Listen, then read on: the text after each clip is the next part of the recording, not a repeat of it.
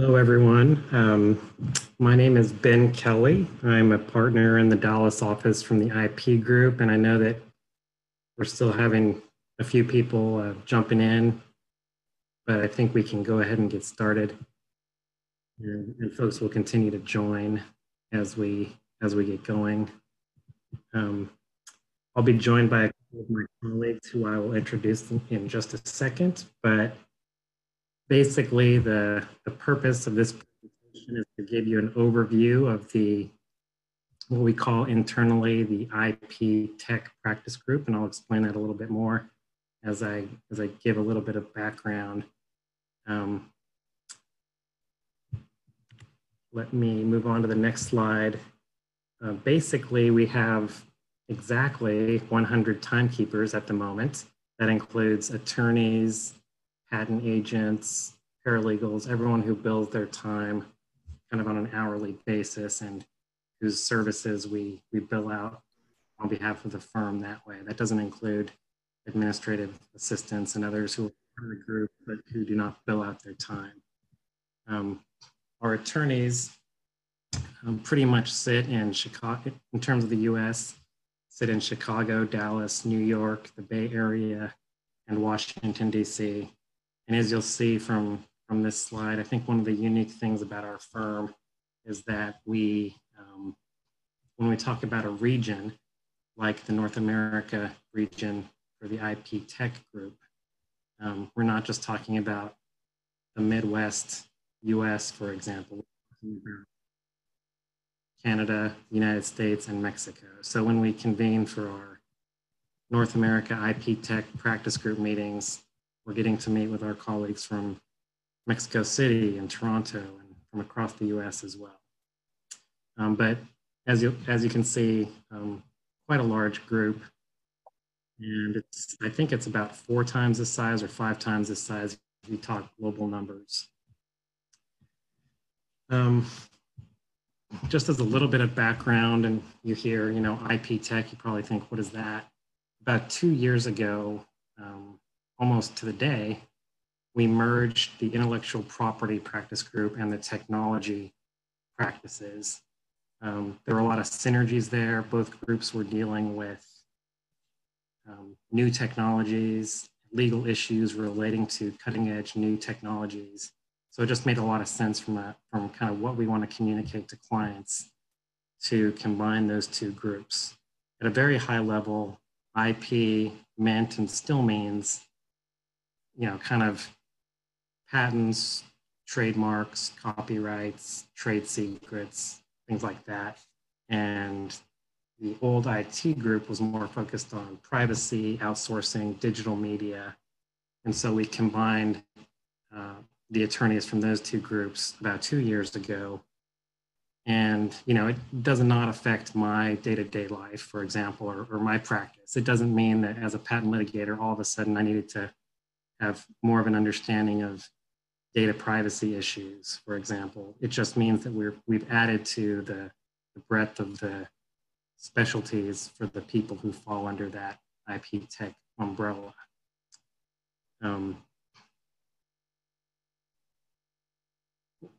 At the same time, what we did was we took that opportunity to reorganize into about 10 to 12 different business units.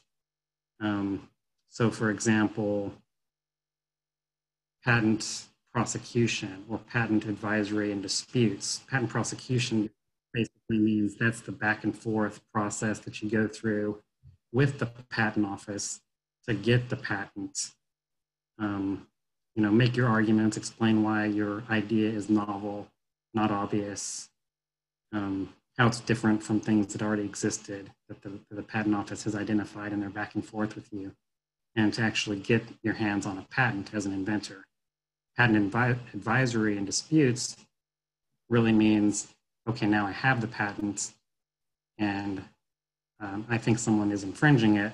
Let's go to court and argue about that or fight about that. Or on the other hand, I've been accused of infringing. I'm getting letters from this patent owner, or they've filed a complaint in federal court. What do I do? Help me. That's the patent advisory and disputes business unit. I won't touch on all of them, and like I said, we'll give some more kind of day-to-day real-life examples of what some of these mean in just a second.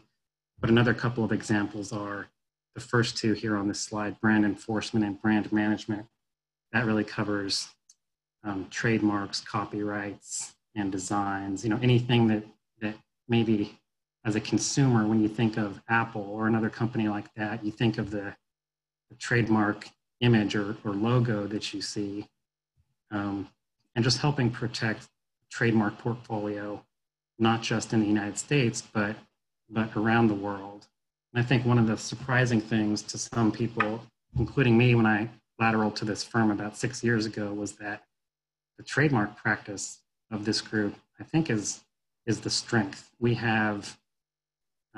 represent so many large clients around the world and manage just tens of thousands of trademarks and copyrights and designs around the world. So that's really kind of an unexpected strength, at least it was to me when I lateraled over to the firm, of this practice group.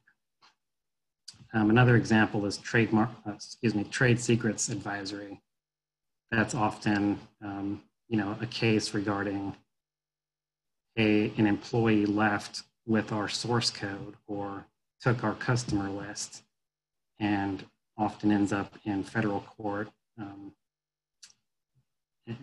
in a litigation regarding trade secret misappropriation. So there's a few of the examples there.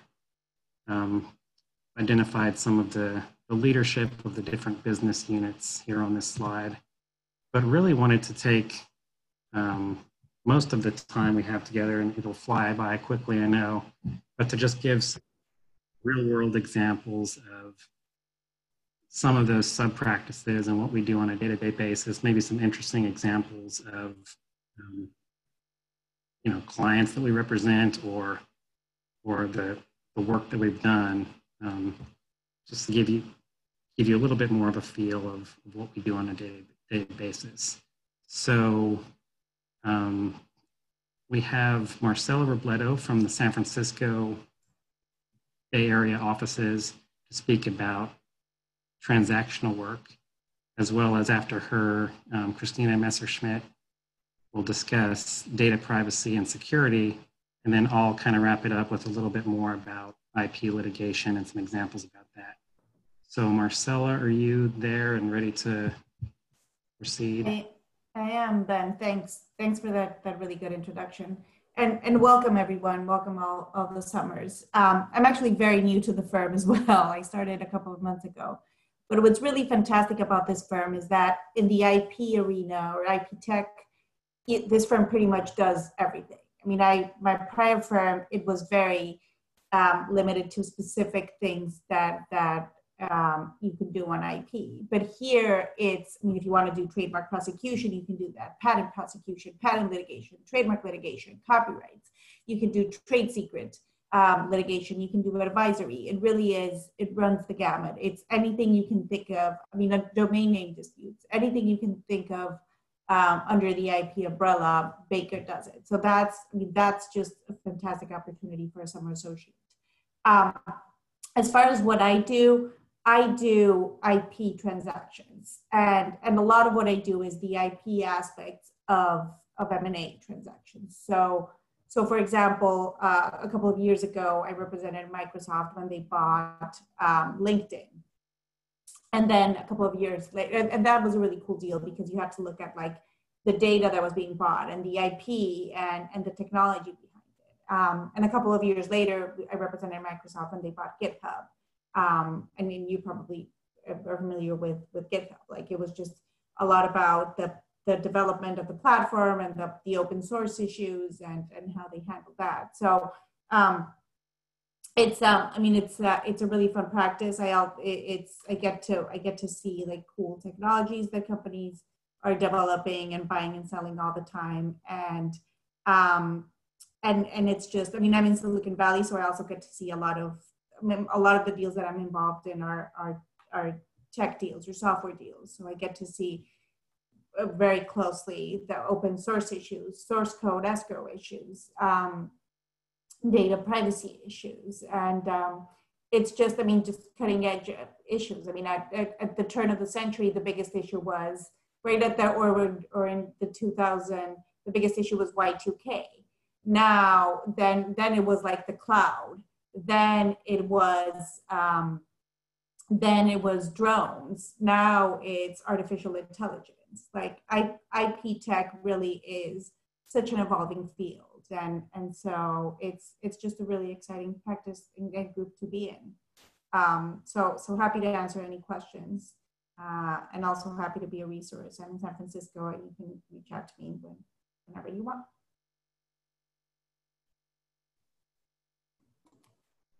All right. So I guess I'll go now, and then we'll, I assume we're saving questions for the end. Is that right, Ben?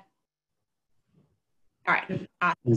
So hi, everyone. My name is Christina Messerschmidt. I'm a mid-level associate in the Chicago office, and I've actually talked to a few of you already about the Chicago folks about our practice group. So I summered at Baker. I've only been at Baker my entire career. So obviously I think it's a great firm, and you guys are, even though this is sort of a really odd summer program, know that everyone is very happy to have you guys here and happy to have you join the teams eventually. So a little bit about sort of the practice, my part of the practice group, and then I'll talk just a few minutes about my particular favorites, I guess I would say. So data privacy and security, we have sort of a hodgepodge of, half of the work is what I would term regulatory work. So we put together companies' compliance programs. You think about big laws like what you guys have been seeing in the news, I'm sure, the GDPR back in 2018, the California Consumer Privacy Act now, and sort of all the noise around that, right? So we help companies, we help very, very big companies put together their privacy compliance program to comply with all of these new laws and regulations. We also do quite a bit of work, and one of my areas of, I guess, that I specialize in is healthcare, healthcare and medical space. And so we also have a lot of clients that are pharma clients, that are medical device clients. And one of the things that's been really cool in this particular context, just to give you guys a really, a real world example, is, for example, one of my biggest clients, Becton Dickinson, was just granted, and this is public now, was granted a approval by the FDA to start producing a 15-minute handheld coronavirus test. And that's really cool when you sort of see, and we do a lot of, we help a lot with a lot of their privacy work. And so it's very cool to see your clients sort of out in the news, that they're doing something really, really good for the world, right? They're doing something that we all need right now. So that's been neat, silver lining in a crazy, weird world that we now all live in. And then my favorite part of my particular practice, which is about half of my practice on any given day, is just the data breach work. And I'm sure you have all received, I would be shocked if none of you have received or if one of you have never received a data breach notification in the mail, on email. Everybody's credentials are like out there somewhere. So we do, depending on the client and depending on the magnitude of the event, we handle everything from like the really panicky call that we get from the client being like, something's happened and everything is exposed, and what do we do? And we want to call everyone. And so we get involved basically from that moment. We work with forensics providers to sort of figure out what exactly has happened. We work with the client to figure out what their notification obligations are, to government authorities, to individuals, how they can work with law enforcement, how they can work sometimes with the FBI, how do you close the vulnerability, what statements you make in the media, how you handle sometimes the fact that you'll have, these are the really cool ones, but also the really scary ones where you have the intruder sending messages saying, I have all of your data, if you don't pay me a certain amount of money. And we've all read, right, in the news about companies that have made what is really a judgment call, right? If you don't pay me a certain amount of money, then I'm releasing all of this. I'm putting it on the dark web, and, you know, good luck to you retrieving it. So that is, to me, the really, really exciting part of my my practice. I'm super conscious of time, and I know you guys are going to have questions, so I'll end it there and let Ben sort of finish up with IP litigation. But super available for questions. Skype me, email me if you are interested. Set up a Zoom call with me, and I'm happy to chat with any of you. Thank you, Marcella and Christina. Yeah, I'll just wrap up with a little bit of an overview of IP litigation. And I really agree with what Marcella said initially, that I think another of the really unique aspects of our practice group is the breadth of the practice group. And there's so many firms where intellectual property really just means patent litigation, and they don't have any of the other 11 or 12 business units, or maybe they just have half of them. So it's really unique, and I think it's also so helpful to work together in the sense that you may get your foot in the door with the client through patent prosecution work, and it ends up 5 or 10 years later, you get patent litigation work because of that relationship. And I've seen that happen at least a couple of times. Another unique aspect of our practice is that so many of our client relationships come to us because they're long-standing, relationships that come up through foreign offices, or a relationship that a partner has with a client in Paris or Belgium. So it's really nice to have those opportunities. Just real quick on IP litigation, pretty much what I do is patent litigation, like I talked about earlier.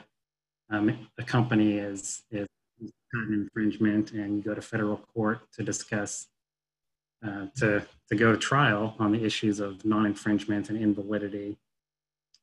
I've also handled cases regarding trade secret misappropriation and other, more state law claims, but are based on technology. For example, right now, we're about to have an argument at the Fifth Circuit Court of Appeals, and a couple of the Dallas Summer Associates were already assisting and helping do some legal research on some of the issues there. But we represent Barco, which is a Belgian company. They do a lot of digital cinema projectors, and maybe at an airport, some of the display walls at the airport, or other big office spaces, or I always think of the FBI Situation Room as those types of big display walls. They were sued by kind of a disgruntled former chief technology officer in Austin of one of their former subsidiaries, who's unhappy with the terms of a license agreement and alleges breach of contract and breach of fiduciary duty. And it's almost like the traditional patent litigation case, in the sense that my day-to-day life there was analyzing patents, working with technical experts and economic experts to develop expert reports explaining why Barco did not use these patents, or why the license agreement was not worth very much. Writing motions, preparing for and taking depositions of fact witnesses, company employees in the US and in Belgium, taking depositions and defending depositions of expert witnesses. So that's kind of a day-to-day life. I guess arguing motions, and maybe one of the more, or the least glamorous parts of litigation is discovery. So collecting documents, helping the company collect documents and respond to discovery requests. So that's one that'll go to oral argument in New Orleans at the Fifth Circuit in about a month. Another example, one that we're handling now, is if y'all are already using your Outlook for the firm, you've probably seen that a company named Proofpoint does the email security for the firm. They have sued our firm's client, Vade Secure, for trade secret misappropriation. They allege that one of our clients' employees, kind of like the example I mentioned earlier, took source code with him to his new employer, our client. And of course, we can test that, but the case really revolves around, is this technology confidential? Did he take anything with him? What is it? And so that is working its way through the court system now, and will go to trial in another year or two. Typically, these cases take a year or two at least to go to trial. I guess my favorite example is we represented a company called RealD about 5 years ago, and they had a number of patents on 3D cinema projector systems. And if you've been to a movie theater before all the craziness of the last few months started, you typically would have seen like the recycle bin for your RealD 3D cinema glasses. And so they do the cinema projectors for that. And we took that case on behalf of RealD to the ITC, the International Trade Commission in Washington, D.C., and won across the board, basically excluding their number 2 competitor at the time from importing their cinema projectors into the United States. So that was a really satisfying, complete win. And my favorite moment from that case was helping to prepare for deposition an inventor of that technology whose name was Lenny Lipton. And at the time, he was in college as a 19-year-old undergraduate engineering student at Columbia University. He happened to write the song Puff the Magic Dragon. And so not only is he an inventor of 3D cinema projector systems, he wrote Puff the Magic Dragon. And so just, you get to meet some really interesting patent inventors, some really interesting, smart people in the patent litigation world. I know that everyone else does, and they're little slice of the IP world too, but it's interesting to meet these technical inventors as a part of this process. So with that, I hope that helped kind of just give you a little bit of an overview and some very unique, different perspectives on the IP tech practice group and some of the sub-practices that we specialize in. But happy to hear any questions from you all, or if anybody certainly wants to talk to me, I'm happy to talk, or shoot me an email. Like Christina mentioned, I'm happy to talk to, but happy to hear any questions in the few minutes we have remaining, if anyone has one.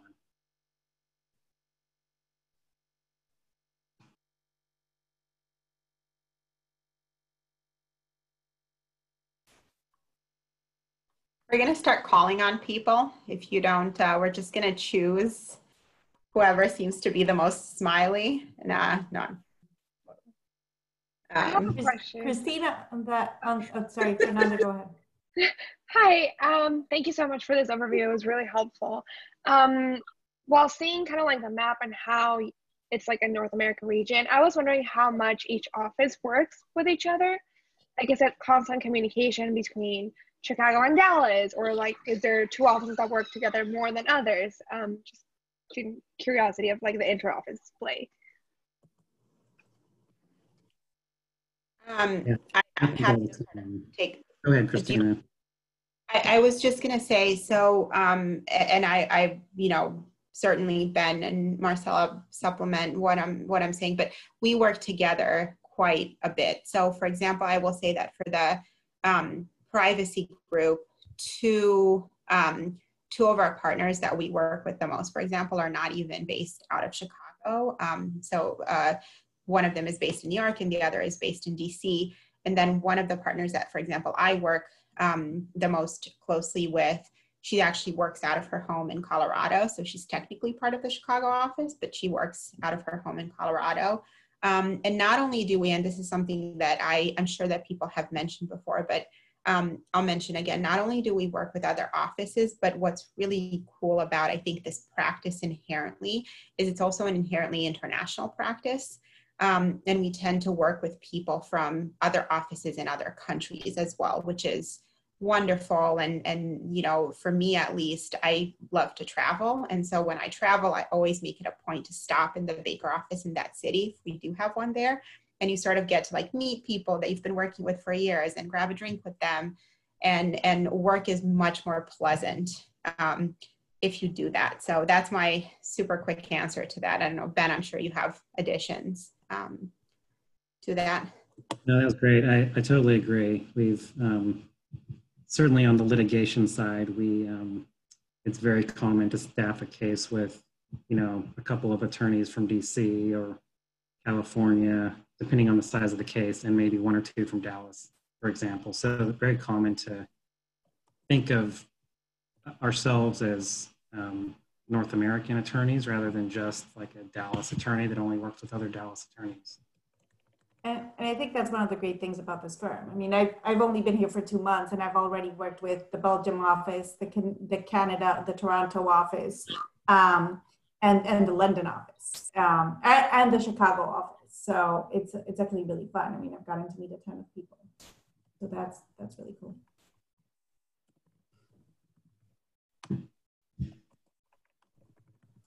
Any other questions? Yes, I have a question. I have one also. No, she can go first. Oh, thank you, Pablo. So I know that you all mentioned that for the data privacy and security work stream, you help clients, like if their information is starting to be leaked by like an external person. So I was wondering, do you provide the same services for like high net worth individuals as well? Because I can only imagine that they probably get like the same emails, and that could be pretty disastrous. No, so sorry. So we've only worked on these huge breaches. No, we've only worked with big client companies, right? And to sort of, so, you know, one of the things that if you really wanted to, and I'm happy to talk to you about this more, you know, as a law firm, we don't really do any of the sort of, you know, negotiating with the intruders and all of that stuff. That's, you know, nothing that law firms would do.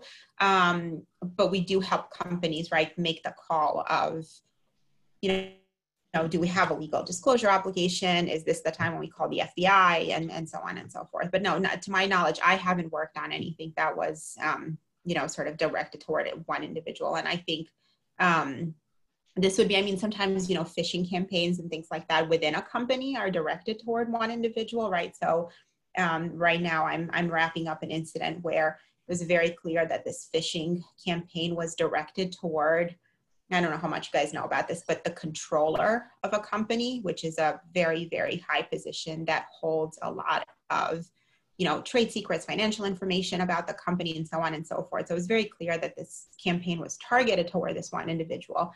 But in terms of our advice, our client is always the company, not the individual himself. But I love this stuff. I'm happy to talk to anyone else about it. I think it's really cool. So. Yeah, it sounds cool. Thank you. Sure. I have a question. The other day I was watching a news about, for example, the Washington Redskins. It said that the challenge for the lawyers of the Washington Redskins is going to be how fast can they register a trademark and to make as less damage as possible. I wanted to know, for example, in Baker, what is the scale that you use to a client to say that this is the safest trademark that we can register? Or what is do you use a scale of 1 to 10 or highly likely or unlikely? I wanted to know that. What is the scale that you use? Yeah, great question. I'm not sure that any of us really deal with trademarks on a day-to-day basis, though. I could put you in contact with someone who does, but for me, that's just not something I could answer. Yeah, but I mean, but typically you wouldn't. I mean, you give the client several options, right? And you tell the client about the risks, and you sort of you analyze the different aspects of the trademark, whether it's distinctive, whether it's generic, whether it could have it could have racial undertones, whether it whatever it is, you just present the risks to the client. But again, like a trademark practitioner is probably better positioned to advise. I actually have a question as well. Thank you guys for this presentation, first of all. In order to work in privacy, do you need to have a certification? Like, is it a requirement to have like my CIPP US or the CIPPE for Baker? It's not required, and you know, we have even I think some partners in our group who don't have it, and I don't have it yet. It's sort of on my bucket list of things to do. But no, I will say it's not required. The other question that I get a lot is, did I have a lot of technical background? Or, you know, before I came, I was an English major. The first time that I was ever on a call with a forensics provider, and they were talking about SQL logs and things that they were, I was like sitting there Googling. I was like, what are SQL logs in forensics? So it's definitely, you know, and I think it's probably helpful if you have a little bit more, you know, technology background than I did, but certainly it's not required. Yeah. And the same applies to what I do, IP transactions. I mean, sometimes it's helpful, but I don't have a technical background and you certainly don't need it.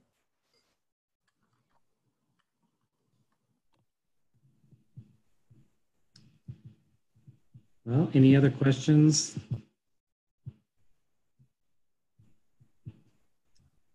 Okay, well, thank you all so much. And Marcella and Christina, thank you as well. Really appreciate it. And all the summer associates, welcome again. And we're so happy to have you here, and have a great rest of your day and rest of your week. Thank you. Thank you. Yeah, thanks everyone. Thanks all. Thank you. Thank you. Thank you.